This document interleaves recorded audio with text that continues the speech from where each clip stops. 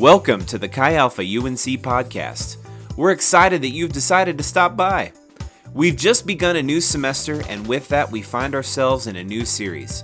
This spring, we are working our way through the Gospel of Mark.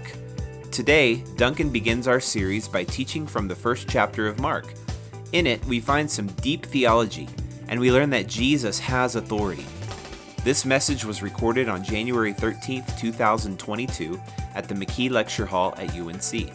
Please join us every Thursday at 7 p.m. at the UNC campus. All are welcome. Come as you are, leave as a new creation.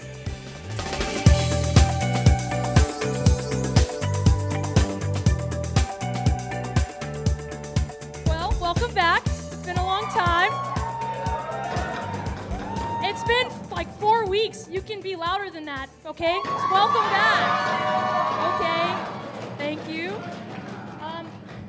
So we're just going to pretend like tonight COVID doesn't exist because we're going to have a lot of fun. I don't know about you, but I definitely was sweating because the worship was good, but also the Holy Spirit was here. So if you're not sweating by the end of the night, you need to press a little harder, just saying. So now we're going to talk about small groups.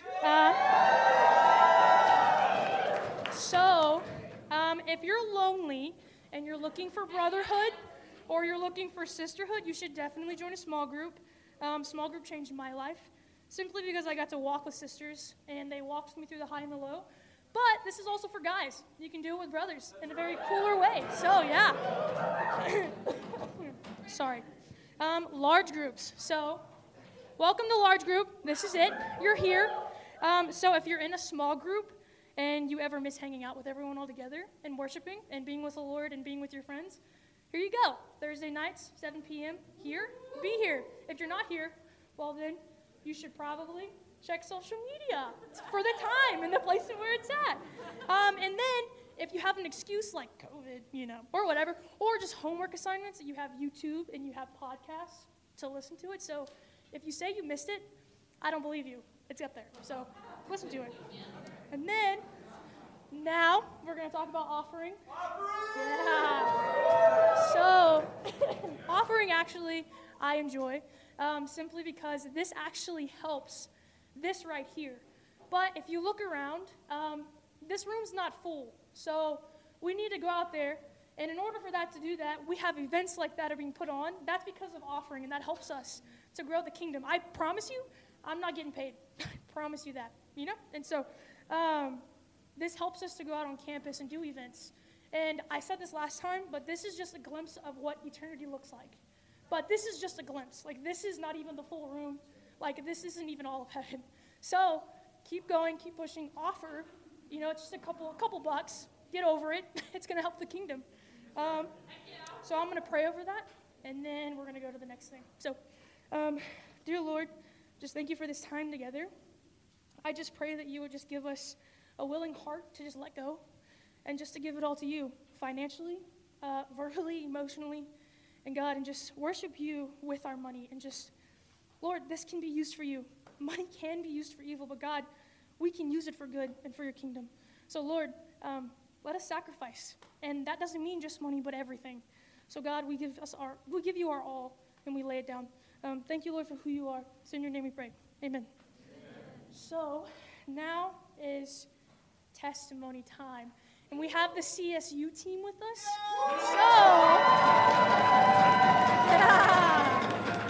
Testimonies are super awesome. You get to see a glimpse of Jesus in someone else's life because guess what? Jesus is in every single one of us. So I'm going to bring the CSU team up and to come share. Cool? Yeah.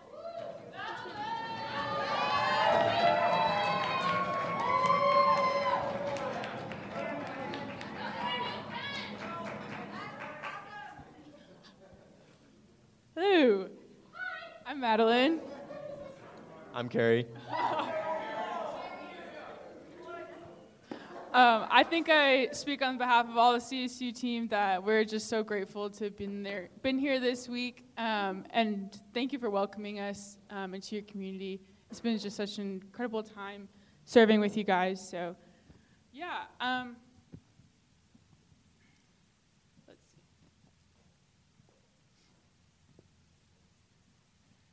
see. So one thing that I noticed when I was walking around this week doing outreach was how an incredibly tight-knit community your Chi Alpha is, and it's so encouraging. Walking around doing outreach, I feel like I run into so many people that we know. I think I saw David like every single day. It was awesome. But you know that feeling when you're walking on campus and you see someone you know, and it's that time in your day where you might be having a hard day and they know what's going on in your life, and they're a close friend to you. And when I came to CSU for the first time, I was super lonely. I was in my dorm and I was hearing everyone else, gathering and having fun, and but doing it in ungodly ways. And I really needed community, and I sought it elsewhere, and I sought it in places that weren't fulfilling and satisfying. And at the same time, there was a girl who was pursuing me. Her name is Sydney. She was my small group leader. She's awesome. And she was, from my perspective, I was really confused as to why she wanted to talk to me. She asked me one time if she could give me a tour of campus, just funny things like that. But they stood out to me, and I started coming to large group services. And I realized that Jesus was the community that I needed, and he was so satisfying, and my loneliness just vanished completely. And man, it was just such an incredible feeling, and I just encourage you guys to pray for softened hearts to the lonely people on this campus at UNC. That you turn to that person in your class that might not have a friend, that needs Jesus, and that together you guys can be sisters or brothers. So, yeah.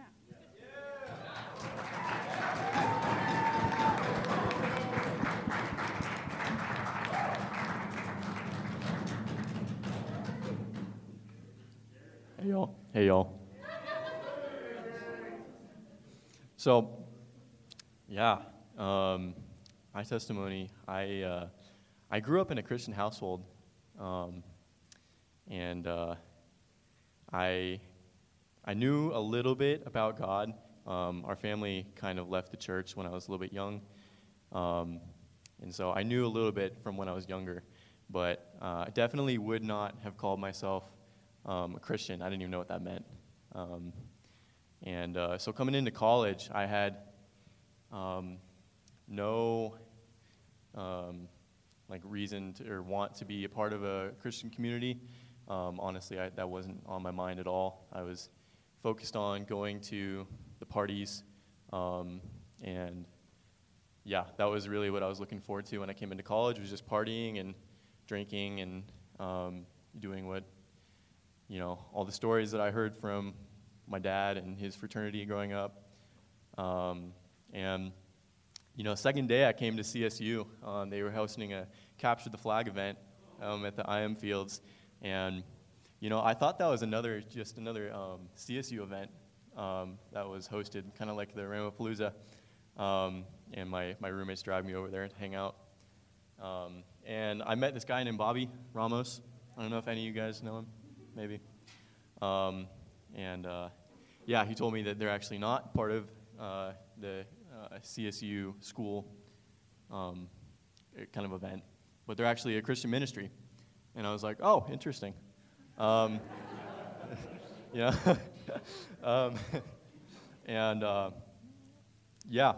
so shortly after that, he started inviting me to hang out with him, go to small group. Originally I was hesitant. I was like, I'm not a Christian. I don't know what I'm doing here, really. But it was just this strange, he just pursued me and loved me, even though he didn't really know me very well. And that's something I didn't find in any of the other friends I met during Welcome Week or anything like that. And so over that year, he just started discipling me, and we started going through the Word. And I started to know really what it meant, what it is to follow Jesus. And the idea that you can have a personal relationship with him was just completely new to me. I didn't know that was at all possible. And so, yeah, that year I had a great year in small group and really just learned about the Lord. And, towards the end of that year, I decided to give my life to the Lord. Yeah.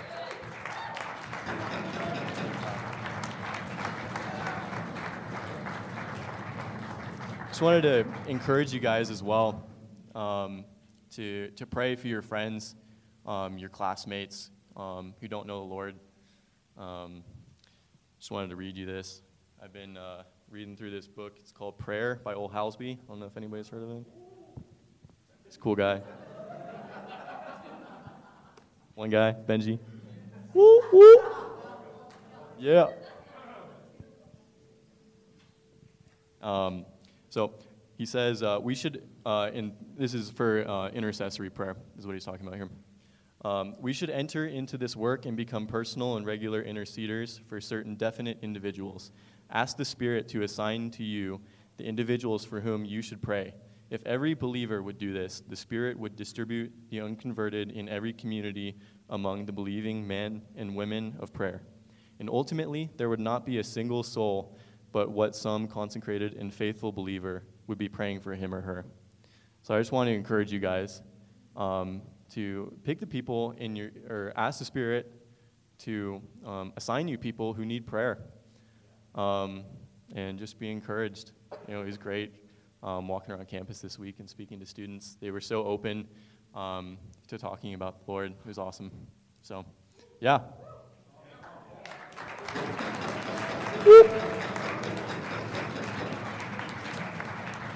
Cool. Well, we're not done yet. Good job. That was cute. So we have honor bombs next. If you don't know what they are, you get bombed with honor. And so basically at Chi Alpha, we love honoring. And basically that's just seeing the Jesus in someone and calling it out. Because I'm going to be honest, half the time I can't see Jesus in me, but when I have a sister come along me and say I have Jesus, it clicks 10 times harder.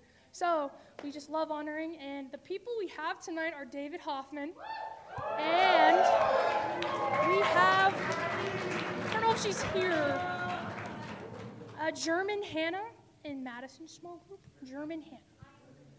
Lori is German Hannah, praise God, cool.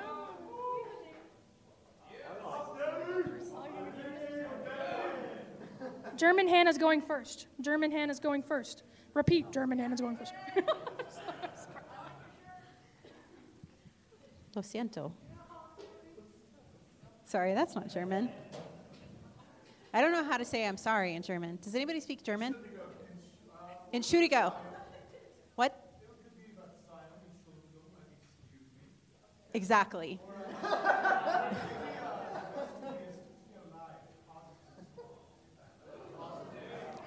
Nine. I don't know. Let's see. So Hannah sends her regrets that she couldn't be here tonight. But let's see. I'm looking at the camera. So I am Hannah from Germany. I love schnitzel. She really does. So tonight, Hannah would like to honor Sage. Why am I wearing? Looks like a beard. I want to honor Sage. For me, Sage is someone who is always there for you and has such a calm and loving soul. It's true. Every time I'm with her, I feel peace, and I can truly see God working through her. Amen. Not only does she always listen, she also gives advice when you need it. Another thing I am so thankful for is that she got me to join Chi Alpha. Praise God for Sage. And with her help, I was able to find God again and work on my relationship with God. So all in all, thank you, Sage, for being such an amazing and loving friend.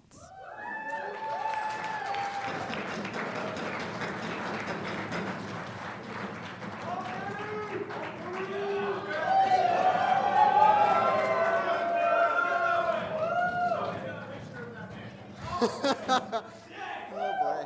Okay. So the person I want to honor, first of all, loves food. Is a good cook. He loves people. And most of all, he loves God. And that person is Mr. George Cedars.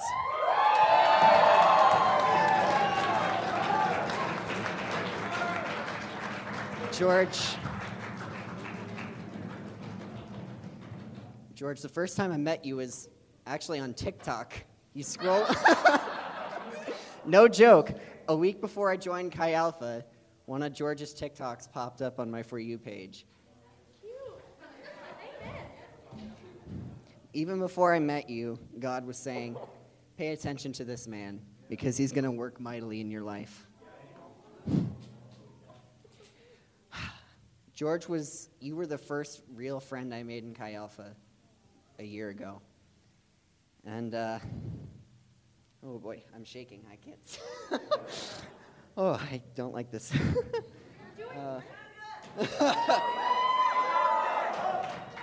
Oh boy. When my mom met you helping the Clues move, she summed you up perfectly to me. She said, your joy for the Lord is so infectious that it touches everyone around you. You are the kind of man that I wish that I can be. As a musician, as a leader, a mentor, as a friend, and especially as a follower of Christ. So much more I wish I could say, but for now I think I'm going to just read a verse that I think sums you up perfectly. Psalm 65, verses 1 through 5 says, You, God, are my God. Earnestly I seek you. I thirst for you. My whole being longs for you, in a dry and parched land where there is no water. I have seen you in the sanctuary, and behold your power and your glory. Because your love is better than life, my lips will glorify you. I will praise you as long as I live, and in your name I will lift up my hands. I will be fully satisfied as with the richest of foods. With singing lips, my mouth will praise you. Love you, George.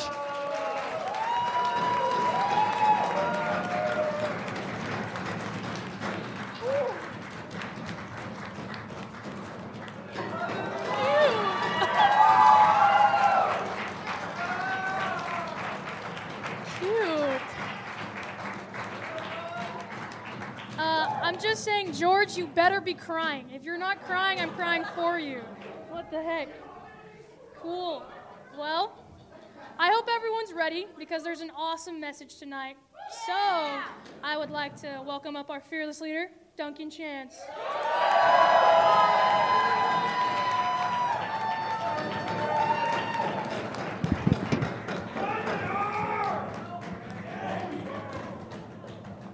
Oh, what's up, guys?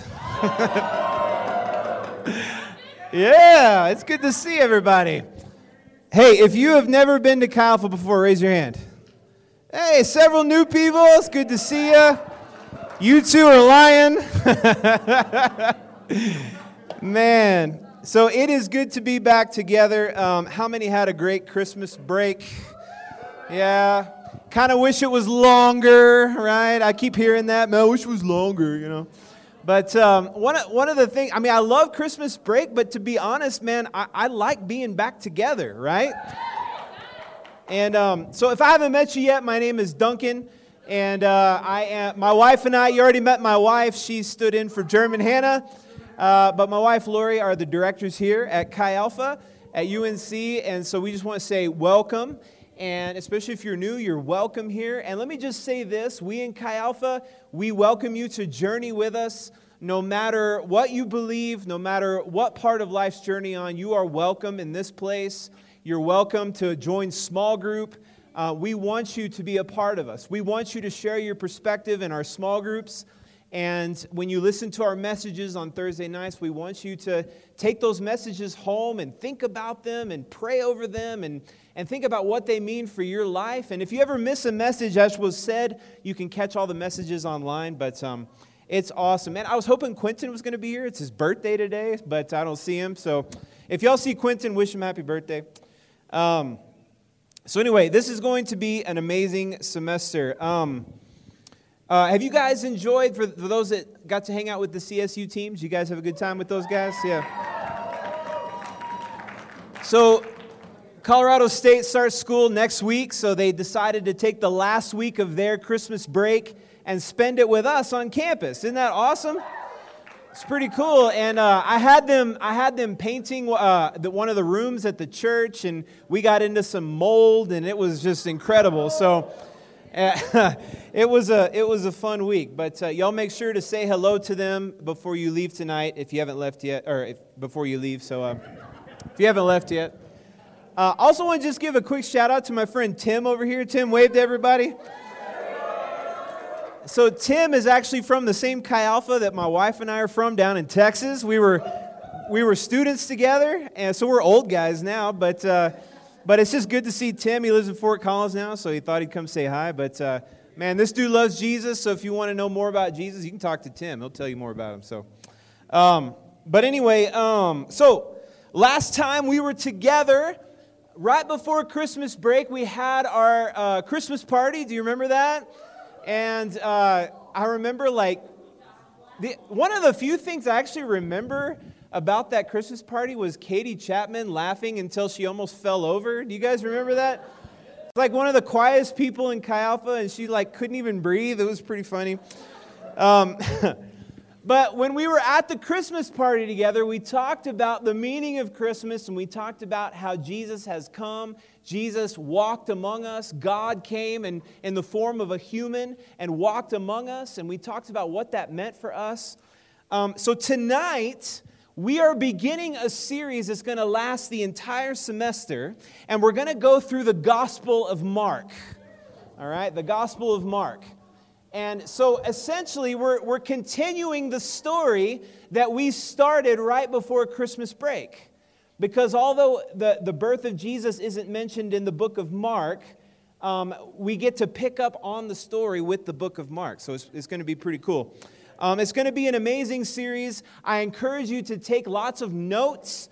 We're going to be, let me just say this, if you're newer to Chi Alpha, usually what happens in the spring semester, we start to get into some really meaty topics, topics that are a little heavier, sometimes are a little controversial, and so we encourage you to take notes. If you take notes on your phone, I won't think you're texting or anything, that's fine. If you want to text, great, whatever, but I'll just assume you're taking notes. But take lots of notes and journey with us every Thursday this semester, okay? It's going to be awesome.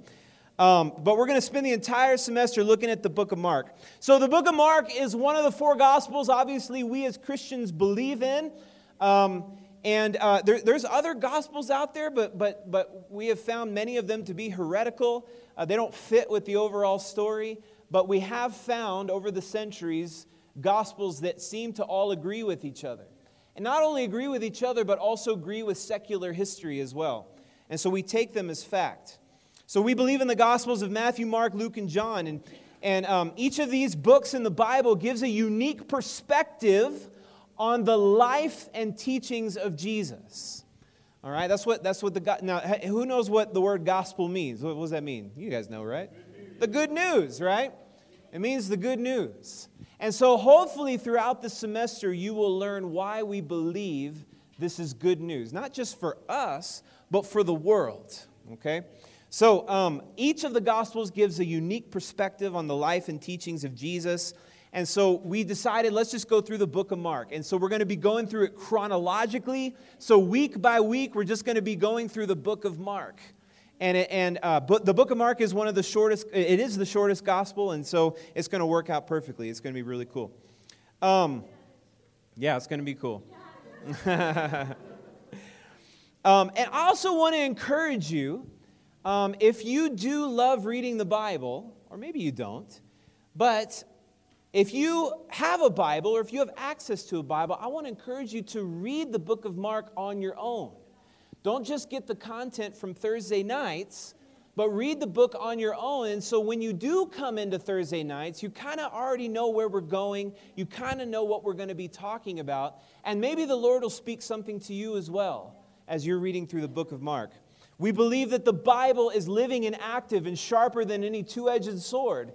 And because of that, the Bible can speak things to you. You know, God speaks through His Word.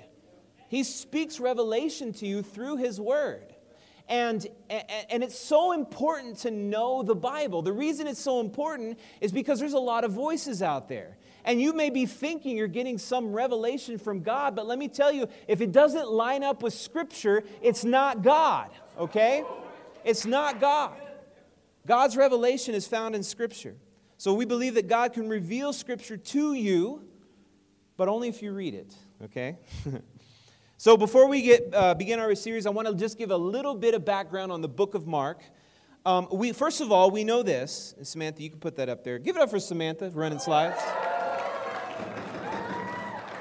So we know this. We know that the Gospel of Mark is the shortest of the four Gospels. Okay, it's the shortest. It's also referred to as the Gospel of Action. The Gospel of Action. I've also heard it called the Gospel of Brevity. And the reason is because it seems like Mark, when he's writing his Gospel, he just gets straight to the point. He goes from one point to another point to another point. There isn't a ton of dialogue. There isn't a ton of descriptions of colors and seasons and stuff. It's just fact. And so it's often called the Gospel of Brevity. It's simple. It's easy to read. If you've never read through a gospel, this is a great gospel to start with. It's also the gospel written to the non-Jew or the Gentile. Now, some of you may be Jewish in here, I'm not sure. But oh, nice, awesome. Well, if you aren't Jewish, this gospel is actually addressed to you.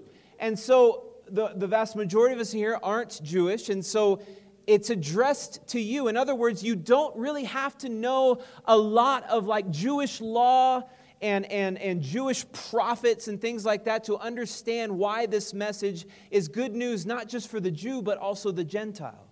It's good news for the whole world. And so it's a great gospel for you to read as well. Additionally, most scholars agree that the Gospel of Mark was the first of the four Gospels that was written down. Most scholars place the authorship in the lifetime of Paul and before the destruction of the Second Temple in Jerusalem in 70 AD. So essentially, the Gospel was recorded in the lifetime of the apostles, and that's pretty incredible. Basically, the person who wrote this Gospel would have been alive at the time of Jesus, would have seen and heard and experienced the things that Jesus did while he was on earth. So who is Mark? I want to talk a little bit about Mark because we actually know quite a bit about Mark. He's not just some unknown author. Mark actually appears throughout the New Testament. He pops up in different stories and different letters and different authors. We actually find out from Acts chapter 12 that his full name is John Mark. And so some scholars believe that Mark may have even been his last name. We also learn from Acts chapter 12 that Mark's mother was probably from wealth because she was able to take in all of the many members of the early church after the day of Pentecost. And she was able to provide for them and take care of them. So we know Mark may have been from a wealthy family. It's even more interesting to me that we know from Peter's first letter to the church in 1 Peter that Mark was actually a disciple of Peter, the apostle.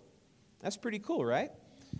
Yes, the same Peter who was in Jesus' inner three disciples, the same Simon Peter who was nicknamed Pebble. You remember that? The same Peter that denied Jesus 3 times on the day of Jesus' crucifixion, this same Peter discipled young John Mark in the faith. And so because Mark is a direct disciple of Peter, a lot of scholars believe that Peter helped Mark write this gospel. So we don't call it the Gospel of Peter because it's attributed to Mark, but we think that Peter may have helped Mark write these things down. So that's pretty cool. So now that you have a background on the book of Mark, we're going to get into the book. And we're just going to look through chapter 1 tonight. We're not going to look at the entirety of chapter 1. We just don't have the time. But we're going to hit some pretty major points, okay? And then we're going to end the night together. It's going to be awesome. So if you have a Bible, Mark chapter 1. And we're just going to start in verse 1. And we're going to put it up on the screen. So if you don't have a Bible, you can just read along. It's a cheat sheet for you. This one's free. You guys laugh at everything. All right, Mark 1, starting in verse 1, it says this. It says, "In the beginning of the gospel of Jesus Christ, the Son of God, as it is written in the prophets, behold, I send my messenger before your face, who will prepare your way before you. The voice of one crying in the wilderness, prepare the way of the Lord, make his paths straight. John came baptizing in the wilderness and preaching a baptism of repentance for the remission of sins." So, do you see what I mean by like the gospel of brevity? We just moved through a bunch of different stuff in just like 4 verses, okay? So, whether you know it or not, what we just read, there was some meat thrown on your plate, okay? In the first 4 verses of the gospel, we have some meat to devour. So, I want to break down what we just read. Mark begins his gospel by referring to Jesus Christ as the Son of God. And then he gets into a prophecy about the coming of Jesus. He immediately refers back to something that God prophesied would happen. So he quotes a verse that's actually, the wording is found both in Isaiah chapter 40 and Malachi verse 3. So we can put these up there. I want to look at those. Starting in Malachi, chapter 3, verses 1 through 3, it says, "Behold, I send," this is God speaking, "Behold, I send my messenger, and he will prepare the way before me. And the Lord whom you seek will suddenly come to his temple, even the messenger of the covenant, in whom you delight. Behold, he is coming, says the Lord of hosts." Okay, this is also, the same wording is found in Isaiah chapter 40, verses 1 through 3. Okay, now this is meat. We're eating meat, okay? So Isaiah chapter 40, it says this, "Comfort, yes, comfort my people, says your God. Speak comfort to Jerusalem and cry out to her that her warfare is ended, that her iniquity is pardoned. For she has received from the Lord's hand double for all her sins. The voice of one crying in the wilderness, prepare the way of the Lord. Make straight in the desert a highway for our God." You see, when Mark was writing this down, he was referring to 2 different prophecies, and he's referring to the messenger of God, which came to be John the Baptist, the messenger, who will be the forerunner of the coming of God himself. Yes, God himself. You see, in the Old Testament, the unpronounceable name of God in our modern Bibles is often replaced with the term the Lord. Okay, so when you're reading through the Old Testament and you see that phrase, the Lord, you can put God's unpronounceable name in there. Now, I could say his name is Yahweh, but I'm not even pronouncing it correctly when I say that. It's not meant to have any vowels. It's supposed to be unpronounceable because of how holy he is. Okay? So when you see the prophet Malachi and the prophet Isaiah say, "Prepare the way of the Lord," he is saying, prepare the way for God. Prepare the way for God. In other words, God is coming. He's coming. This is pretty heavy. Prepare the way for the Lord. He's coming. So one of the signs that God is coming is that there will be a voice crying out in the wilderness, "Prepare the way of Yahweh. Prepare the way of God." This is one of the signs that he's coming. So what happens? It happens, right? A man named John the Baptist comes and he appears in the wilderness. He starts baptizing people for the forgiveness of sins. And what is his message? So let's go back to Mark chapter 1. We're going to pick up where we left off in verse 4. "John came baptizing in the wilderness and preaching a baptism of repentance for the remission of sins. Then all the lands of Judea and those from Jerusalem went out to him and were all baptized by him in the Jordan River, confessing their sins. Now John was clothed with camel's hair and with a leather belt around his waist, and he ate locusts and honey. You guys remember Kyle that was here? I like to think he kind of looks like Kyle a little bit. And he preached, saying, "There comes one after me who is mightier than I, whose sandal strap I am not worthy to stoop down and loose. I indeed baptize you with water, but he will baptize you with the Holy Spirit." So the messenger that was prophesied is there, and he's crying out in the wilderness, "Prepare the way of God." And then he tells people that God is coming. And there's one coming after him who is mightier than John, whose sandal strap he is not worthy to loose. So do you see what John the Baptist did there? John the Baptist, by fulfilling the prophecy of the messenger of God, would be the forerunner of God when he comes, would be the forerunner of Yahweh. He tells the people that God is coming.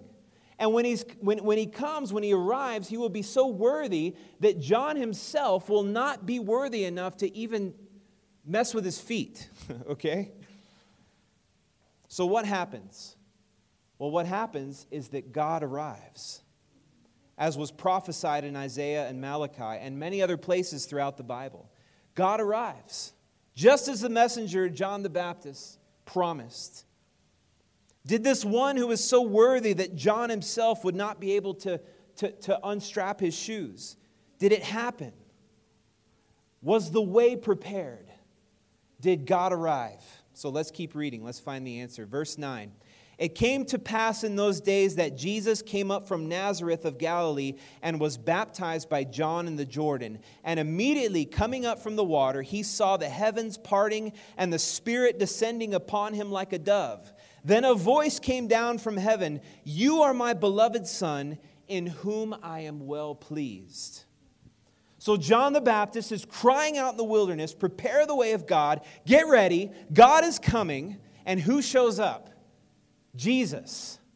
Jesus shows up. At the very beginning of the book of Mark, God who came to us is identified as Jesus.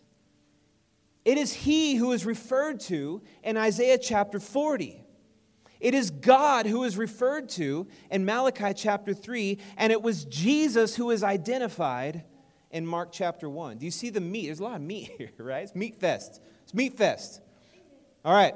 Now, can I tell you how many times I've had this conversation on campus or out in the community, and someone will say this, "Duncan, where in your Bible does it say that Jesus is God?" Well, there are dozens of verses throughout the Old and New Testament. And if you want to learn more about that, come talk to me. I don't have time to go through all those tonight, but I will talk to you about that if you're confused. But here's one of them. The fact that the prophecy was prepare the way for God, and Jesus shows up. Now, should we have some more meat? All right, let's read. Verses 9 through 11. See, there's this saying, you have to move from milk to meat, okay? So we have to get off the bottle and pick up a fork, right? So, verse 9, it came to pass, right, that in those days that Jesus came from Nazareth of Galilee, was baptized by John in the Jordan, and immediately coming up from the water, he saw the heavens parting and the Spirit descending upon him like a dove. Then a voice came from heaven, "You are my beloved Son, in whom I am well pleased." So what we just read, we see a fuller picture of who God really is. So in Chi Alpha, we believe in what's referred to as the Trinity. God is a Trinity, okay? The Father, the Son, and the Holy Spirit. Now, I've heard a lot of people say, well, I just don't understand the Trinity, so I'm just going to believe in it but not really understand it. It's really not that complicated. This chart is something that, I mean, you could just Google it. It's so super simple. The Father is God, the Holy Spirit is God, the Son is God. It's one God, but three persons that make up God. It's not three gods. Also, the Son is not some manifestation of the Father. The Son is not the Holy Spirit. We know that. It's very simple to ascertain from the Gospels. The Father is not the Holy Spirit. This is very simple Trinitarian theology. So Mark, in the very first few verses of his gospel, throws out Trinitarian theology. This is meaty, right? We have a man, Jesus, being baptized by John in the Jordan, and when he comes up out of the water, the heavens part, and the Holy Spirit descends upon him like a dove. And then another voice comes from heaven. The Father says, "This is my Son, in whom I am well pleased." So we have the Trinity. We have the Father, Son, the Holy Spirit in one scene. This is perfect Trinitarian theology. Now, I'm willing to discuss it with you. I understand that not everybody's just going to go, boop, and the light comes on.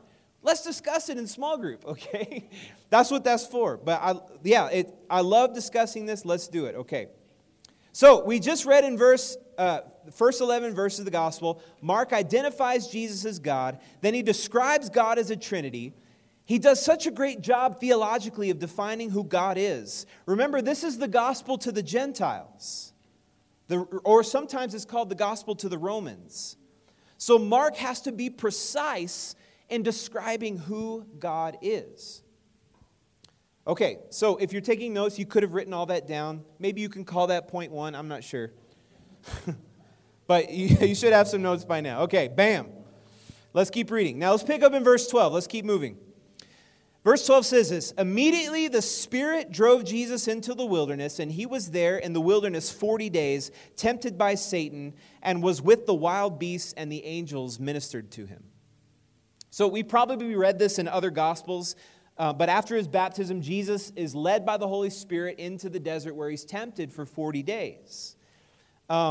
And so to get a deeper understanding, again, the gospel of brevity, Mark doesn't go too in-depth into this. So I want to encourage you to read the cross-reference in Matthew chapter 4. So you can just write that down, Matthew chapter 4. You can learn more about Jesus' time in the wilderness in Matthew chapter 4. But we're going to keep moving for the sake of time, okay? Verse 14, let's pick up. "Now after John was put in prison, Jesus came to Galilee, preaching the gospel of the kingdom of God, and saying, 'The time is fulfilled, and the kingdom of God is at hand. Repent and believe the gospel.'" So we find out that John the Baptist, who was doing all those baptisms, is thrown in prison. So Jesus decides to come into Galilee. And this is a huge region that expands from the Jordan River all the way west to the Mediterranean Sea. And this is where Jesus decides to begin his ministry. And he begins saying one of the most profound things he says in all of Scripture. Did you catch it? He says this, "The time is fulfilled and the kingdom of God is at hand. Repent and believe the gospel." So the first words out of Jesus' mouth during his ministry is repent. Repent. The Greek word there is metanoia. So we're going to get back to that in a little while, but you can just store that away. But the first words out of Jesus' mouth is repent. Okay, so point number 1 was basically, Jesus is God. God is a Trinity. Jesus says repent. That's all kind of point 1. I don't really have points tonight, but let's keep moving for the sake of time. I want you to write this down because this next section we're going to read shows this. Jesus has authority. So not just that he came, but that he has authority. I want to look at several examples through the book of Mark, through chapter 1, that show that Jesus has authority. So let's pick up in verse 16. Remember, he's in Galilee now.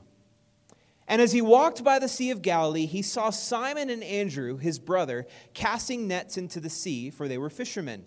Then Jesus said to them, 'Follow me, and I will make you fishers of men.' They immediately left their nets and followed him. When he had gone a little farther from there, he saw James, the son of Zebedee, and John, his brother, who were also in the boat mending their nets. And immediately he called them, and they left their father Zebedee in the boat with the hired servants and went after him." So we're talking about Jesus has authority. And I love how Jesus builds his small group, right? For your small group leaders, in here, wouldn't it be awesome if that worked? You're like walking through UNC, right? And there's a couple of people at the UC, and you're like, "Follow me." and they just put down their lunch and they just start following you, right? Or you find two other guys sitting under McKee, and they, for some reason they have their dad there who's from out of town, and their dad is visiting, and you walk by them and you say, "Follow me." And they leave their dad and they start following you. Wouldn't that be awesome? Instead of trying to convince somebody all semester that you're not some creeper and that you really care about them, you just say, "Follow me." Did you notice that these men who followed Jesus literally left their professions and they left their families to follow Jesus? That's pretty profound, right? If you're taking notes, the question is this: am I willing to leave my career to follow Jesus? Am I willing to leave my family to follow Jesus? These are good questions, and I hope to address these things later in this semester. So Jesus has the authority to tell people to follow him, and people actually follow him. So what happens next? Verse 21, they went into Capernaum, and immediately on the Sabbath he entered the synagogue and taught. And they were astonished at his teaching, for he taught them as one having authority and not as the scribes. So Jesus starts teaching at this local synagogue, but Mark makes sure to note that Jesus teaches as one who has authority and not just some scribe who writes down verses or someone who has head knowledge. Do you know the difference, by the way? There are some people who teach because they have a lot of knowledge and they're communicating it. But then there are others who teach from authority because they know the source of that knowledge. There's a difference. It's good to have knowledge. Knowledge is great. I want as much knowledge as I can. But I can teach that knowledge with authority if I know the source of that knowledge. So, verse 23. Now, there was a man in their synagogue with an unclean spirit, and he cried out, saying, "Let us alone. What have we to do with you, Jesus of Nazareth? Did you come to destroy us? I know who you are, the Holy One of God." But Jesus rebuked him, saying, "Be quiet, and come out of him." And when the unclean spirit had convulsed him and cried out with a loud voice, he came out of him. Then they were all amazed, so that they questioned among themselves, saying, "What is this? What new doctrine is this? For with authority he commands even the unclean spirits, and they obey him." And immediately his fame spread throughout the region around Galilee. So Jesus has authority. He has authority to cast out demons. Not only that, but the demons know who he is. Even the demons claim that he is the Holy One of God. Now, let me just pause here for a second. Many times when I meet new students on campus, especially those that come from a Christian background, and I say, "Well, do you believe in Jesus?" And they say, "Yeah, I believe in Jesus." But what I'm learning is that doesn't necessarily mean they know him. Do you know why that is? Because of what we just read. Even the demons know who Jesus is. So let me just say this. It's not enough to just believe that he exists or believe that he's out there somewhere. That's not it. That's not the point. The point is to know him personally. Okay? So don't just be like the demons and just believe, but never go beyond believing. Okay? So, just because you believe in God doesn't mean that you know him. Just because you believe in God doesn't mean you know him. Okay, let's keep moving through these examples. Picking up where we left off, verse 29. Now, as soon as they had come out of the synagogue, they entered in the house of Simon and Andrew with James and John. But Simon's wife's mother lay sick with a fever. And they told him about her at once. So he came and took her by the hand and lifted her up. And immediately the fever left her. And she served them. So they go to Peter's house, Simon Peter's house. And Simon's mother-in-law is sick with a fever. So what does Jesus do? He immediately lifts her up and the fever is gone. Jesus has authority, right? Another one, verse 32. At evening, when the sun had set, they brought to him all who were sick and those who were demon-possessed, and the whole city was gathered together at the door. Then he healed many who were sick with various diseases and cast out many demons. And he did not allow the demons to speak because they knew him. So Jesus just keeps going. And people hear that he's in the region, then they start bringing their sick. Yeah, another one, right? Jesus is there, and people start bringing their sick and their demon-possessed, and he's delivering every one of them. Jesus has authority. Another one, skip down to verse 40. Now a leper came to him, imploring him, kneeling down to him, saying to him, "If you are willing, you can make me clean." Then Jesus, moved with compassion, stretched out his hand and touched him, and said to him, "I am willing, be cleansed." As soon as he had spoken, immediately the leprosy left him, and he was cleansed. Jesus has authority. Man, Mark with the meat. So we're essentially through Mark chapter 1. And already at the beginning of his gospel, Mark tells us that Jesus is God, that God is a Trinity, that Jesus has authority over all sickness and all unclean spirits. So I want to start to get to closing up our night together, and I want to wrap this up by saying this. The message of Jesus is the kingdom of God. The message of Jesus is the kingdom of God. So Mark has established that Jesus is God, that God is a Trinity, that Jesus has authority. But what is Jesus' message? The message of Jesus is the kingdom of God. So let's go back to verse 14. We already read it, but I want to read it again. Verse 14 says this, "Now after John was put in prison, Jesus came to Galilee, preaching the gospel of the kingdom of God and saying, 'The time is fulfilled, and the kingdom of God is at hand. Repent and believe the gospel.'" Jesus' message is the kingdom of God. The kingdom of God is here. The kingdom of God is now. God himself has come.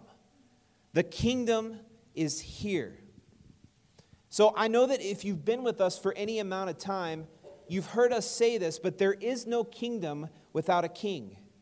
Last semester, if you journeyed with us, we spent the entire semester talking about kingdom culture. And one of the things that we established was that there is no kingdom without a king. At the very center of this kingdom is the king himself. The kingdom is here. In this message, the kingdom centers on one person, Jesus, the Son of God. So I want to look back in Mark 1:35 and read what Jesus says is his purpose. We didn't read this earlier, but I want to read this in closing. "Now in the morning, having risen a long while before daylight, he went out and departed to a solitary place, and there he prayed. And Simon and those who were with him searched for him. When they found him, they said to him, 'Everyone is looking for you.' But he said to them, 'Let us go into the next towns, that I may preach there also, because for this purpose I have come forth.'" So we get a little insight, a little preview of how the rest of this semester is going to go. Jesus tells his disciples that the purpose for him coming is to preach the kingdom of God. Not just in one town or one place, but in the next town, and then in the next town, and the next town after that. Jesus came to let us know the good news of the kingdom of God. So what does this mean for us? What does the kingdom of God stand for? What does Jesus mean by the kingdom of God? Well, what did we read about? We read about freedom, didn't we? Freedom from sickness. We read about freedom from demonic and unclean spirits.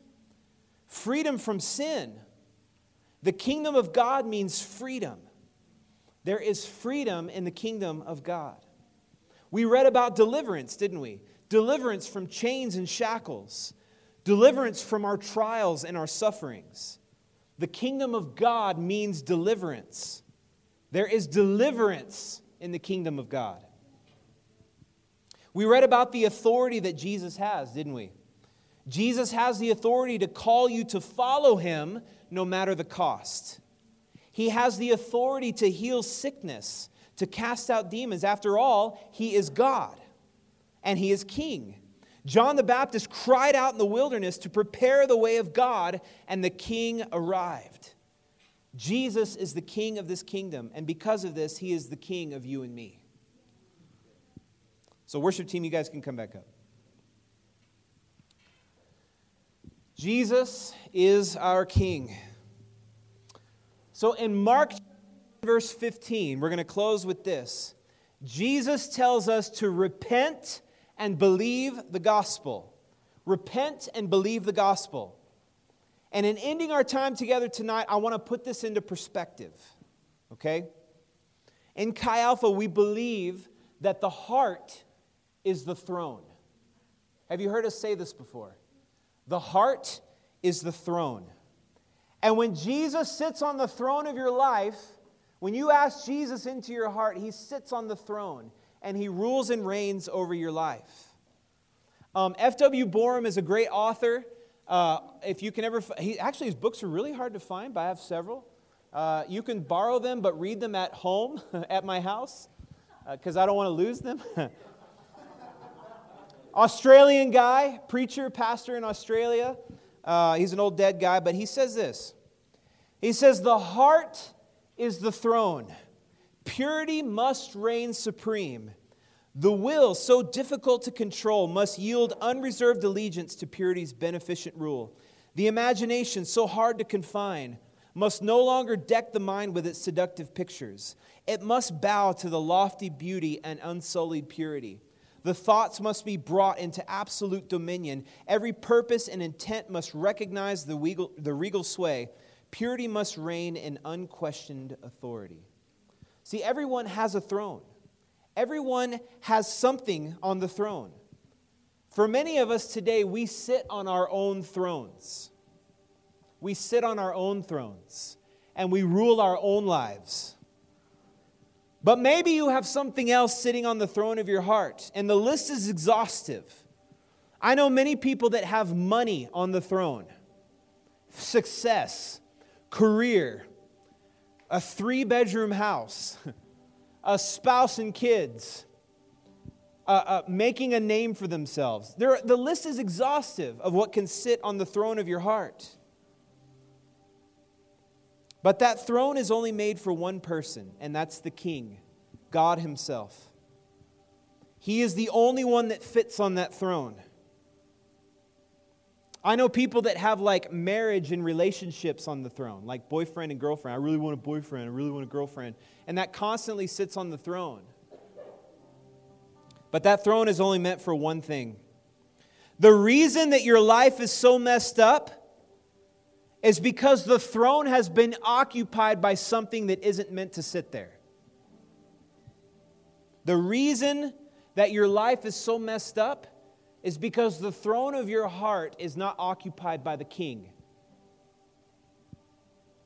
And God knows this. If your life is messed up, it's not because God hates you. It's because you have the throne of your heart occupied by something that was never meant to sit there. So when Jesus says in Mark 1:15, repent and believe the gospel, He's telling you to empty the throne of whatever is sitting there and let Him take His rightful place. That's what that means. It's His throne. Let Him sit there. Let Him be the center of your life. Let Him rule your life with the authority that He has. Let Him deliver you of your sickness. Let Him deliver you of your demons. Don't turn to these other things that don't even fit on the throne. Give the throne back to Him. So that is our response tonight. Repent and believe the gospel. Give your life to Jesus, your rightful King, and let Him rule and reign in your life. Let's all stand together.